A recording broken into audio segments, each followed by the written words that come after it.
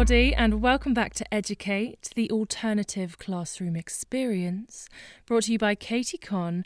And this week, ladies and gents, I am in a different bedroom. I have moved back to my London residency, and I'm currently in a much less glamorous fort.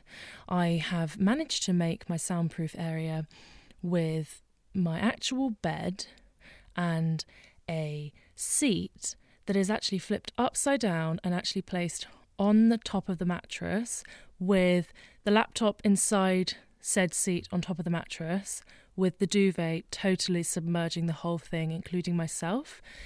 Let's just have some context. It's probably been like 25 degrees today, so this gal's a little bit hot and sweaty, so woof, you never know what's going to be said under here. But I'm going to stop yabbering on. Classic. So last week I put out an episode all about mental health, which I absolutely was just astonished at how lovely people were about the episode. And it was really special for me because it was probably the first time where I've really spoken openly about my own experiences with mental health, and probably telling the world that I have OCD, which isn't my favourite thing in the whole world. But it's also been incredibly lovely to have testimonies sent in from the Educate audience and being able to read them out. I just loved it. So thanks ever so much, everybody. And thanks for your lovely words and for your kind reviews on the old interweb. Gosh, I sounded like a grandmother there, didn't I? On the old interweb. But moving on, so another great episode is lined up for you guys this week, and I'm joined by the fantabulous, the exsplendid, that's not a word, what am I doing? I'm joined by the fabulous Poppy Richardson for the second time, because I just pestered her and I was saying, Pops, please can you come back, because people of the world need help. I think it's time to give some parents a little bit of creative inspo as to what they could potentially do with their kids during lockdown. And now it's getting a bit sunnier and parks are opening and things seem to slowly are creeping back to normal somewhat, but we've got a lot longer to go. Pops has been amazing and has come on and basically developed a sort of spider diagram plan that she's going to talk you through, and the spider diagram can be found on my Instagram. So I'm going to stop talking right now. So I'm going to hand you over to Poppy Richardson and learn from her. She knows so much about being creative and thinking outside the box, but making it educational and beneficial to young minds. So if you've got any cousins, little siblings, or just family friends, or you know, you've babysat for people and you want to send them some ideas, just have a little listen and then send it their way, because it might help somebody that's thinking, for goodness sake, I don't know what to teach anymore. So without further ado, over to you, Poppy Richardson. Thank you very much for having me back onto Educate. Thank you to Katie for asking me to come back on. I'm very flattered. So Katie asked me to do a short 5-minute lesson, and what I've decided to do is kind of give a bit of an insight into how kind of modern primary schools work, how planning lessons works with this. Rather than just teaching one lesson, I've decided to kind of give an overview of many different subjects, and it will become clearer as I go along. But because everything's changing in the way that we're doing things, who knows? Obviously, schools are meant to reopen on June the 1st, but still the logistics of that aren't clear. Like Boris has said yesterday that they're definitely going to open, but the logistics of that's still unclear, and how long we're going to have to do home learning for, and how this new social distancing will affect schools. So I thought I'd talk you through something that could be done at home, at school, kind of wherever. And this is just my musings, so I'm sure that there'll be people listening to this that will have other ideas or other thoughts on what I am sharing.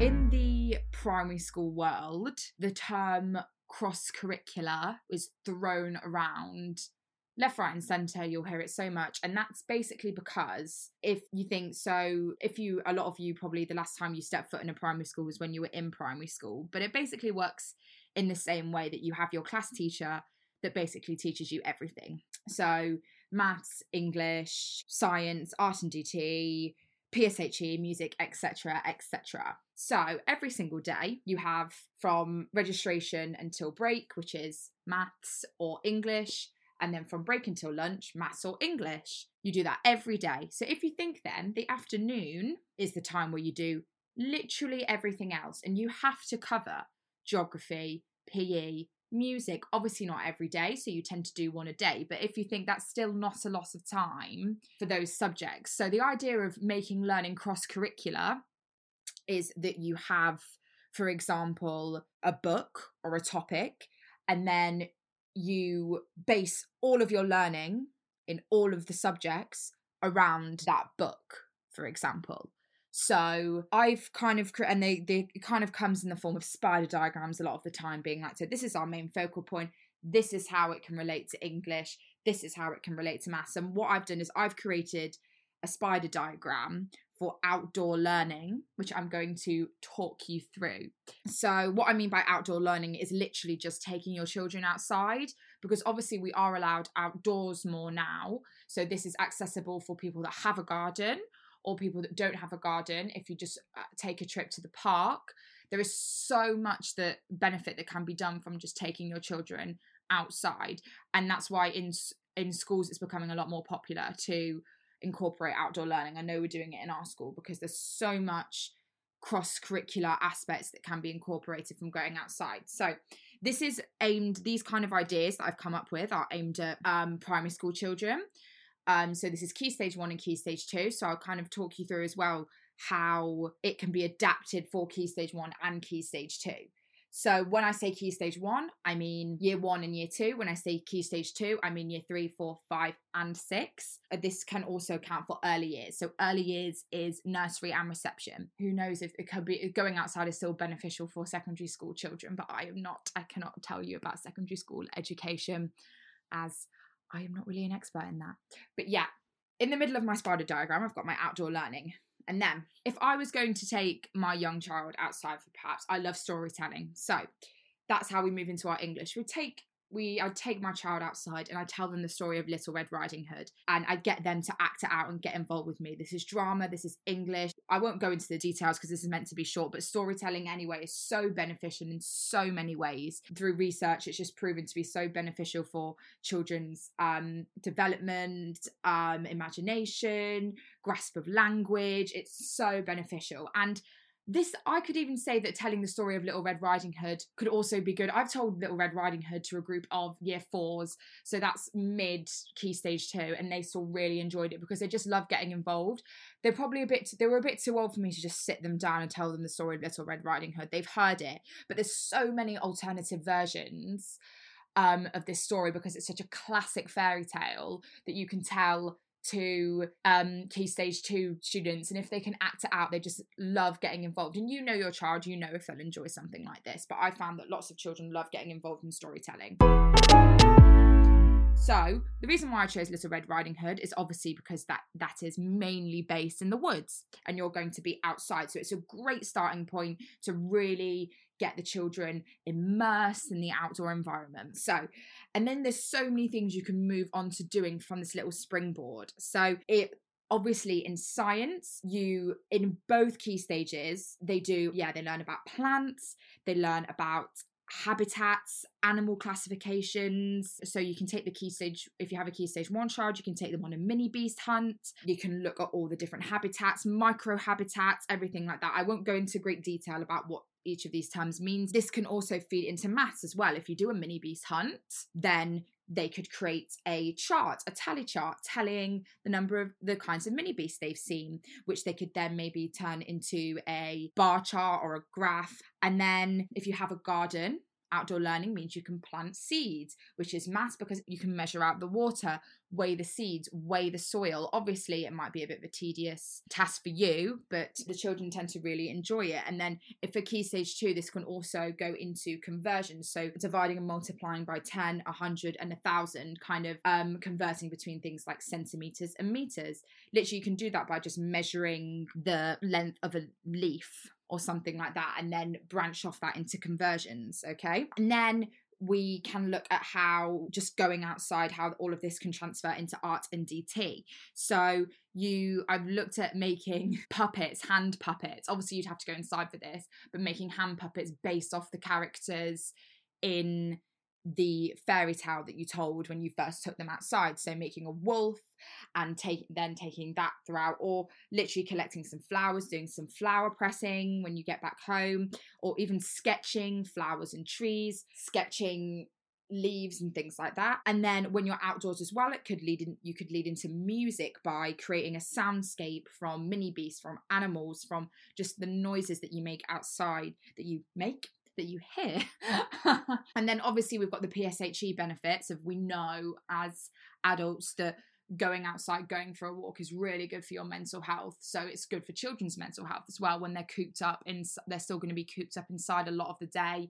It's just going to be super good for their mental health just to get them out of the house, get them exploring the world around them. It can also feed into PSHE in debating whose responsibility is it to look after the natural world, to look after the planets. In a lot of the curriculum, the children look at the destruction of habitats and endangered animals. So it could really feed into discussions and debates around that. Obviously, we all know about the destruction of the rainforest due to palm oil, the melting of the ice caps. You can really generate from literally just going outside and having a look at the natural world. You can generate discussions about the wider natural world. And then if you take it back to English as well, if you've generated those discussions, in Key Stage 2, they could write a letter arguing the importance of protecting endangered animals, of protecting habitats. Or in Key Stage 1, they can make a poster giving information about an endangered animal and why they're in danger. And is it the animal that's endangered? Is it the habitat that's being destroyed? If you don't know all of this,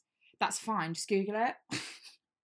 I know that sounds really minor, but if you want to do this with your children and you don't know, there's so many things that I get told that I have to taught that I have no idea about, and you just need to do your research on it, and it's a really enjoyable experience for you because you find out loads of information. Yeah. So I think that's everything. I'm going to send Katie a picture, so hopefully on the Instagram post, the resource that I made that I've been looking at throughout this time I've been speaking will be available with this podcast. And hopefully Katie will tag me. So feel free to send me any questions if I said something that I know exactly what I'm talking about, but it's actually completely alien language to anybody else. And if you do have children and you want any advice, I will try and do my best. I'm not going to pretend that I'm an expert. These are just the ideas that I've come up with from a quick brainstorm, and you could probably come up with ideas yourself. There's a lot of benefit from just letting children play in the outdoors. You'd be amazed creativity and the knowledge that can come from children from just letting them explore, because they'll just discover things they've never seen before. Thank you.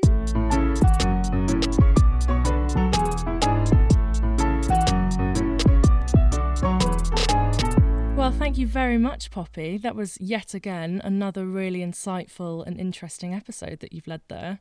And once again, I've made you do a solo episode, so sorry about that.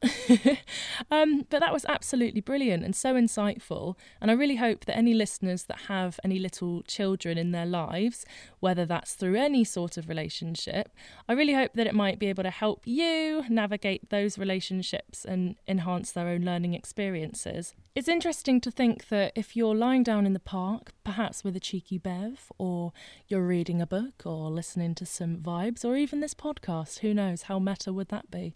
But it's interesting to think that you see a little child walking by with a responsible adult or a sibling or something, that they might be in this whole educational learning world and we just don't even know about it. So I think that was really, really insightful and brilliantly put, Pops. I loved how you're encompassing sort of every aspect of a child's learning in that. I love how you're sort of creating a world where you are bringing together all the facets of the educational world. I think that's great. So thank you ever so much, Poppy, my fabulous primary school teacher in training in residency with Katie Con on her podcast Educate. Thank you ever so much. And listeners, I really hope that you're enjoying these episodes. If you are, I'm going to do that podcast plug and say, please give me a lovely review on Apple Podcasts, or just, give a little rating if you fancy it. But make sure you're subscribed to Educate so you don't miss an episode. And also follow me on Instagram at educate_podcast. Right, I'm going to go because I'm very hot under this duvet. And I think I need a glass of water. So thank you ever so much and have a lovely week. Next time on Educate, I'm going to be joined by an incredible guest called Emma Bentley, and she is a camerawoman at the BBC, and she's going to talk all about going viral on TikTok, what her day-to-day life is like, and how things have changed during lockdown. So be sure to listen in. I can't wait for you to hear that. But thank you ever so much, Poppy, again. You've been brilliant, and next time I have you on Educate, it's going to be a real-life conversation, baby. Lots of love. Bye.